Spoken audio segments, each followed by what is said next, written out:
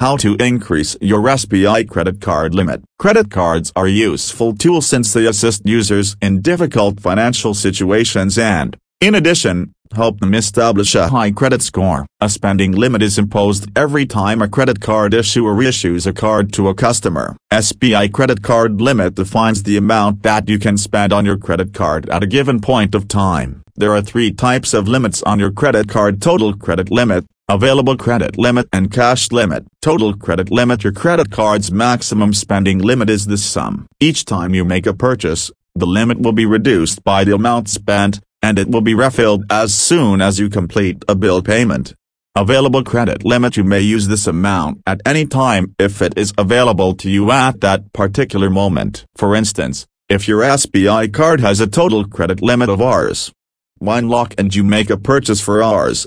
20,000, the remaining credit limit will be Rs. 80,000.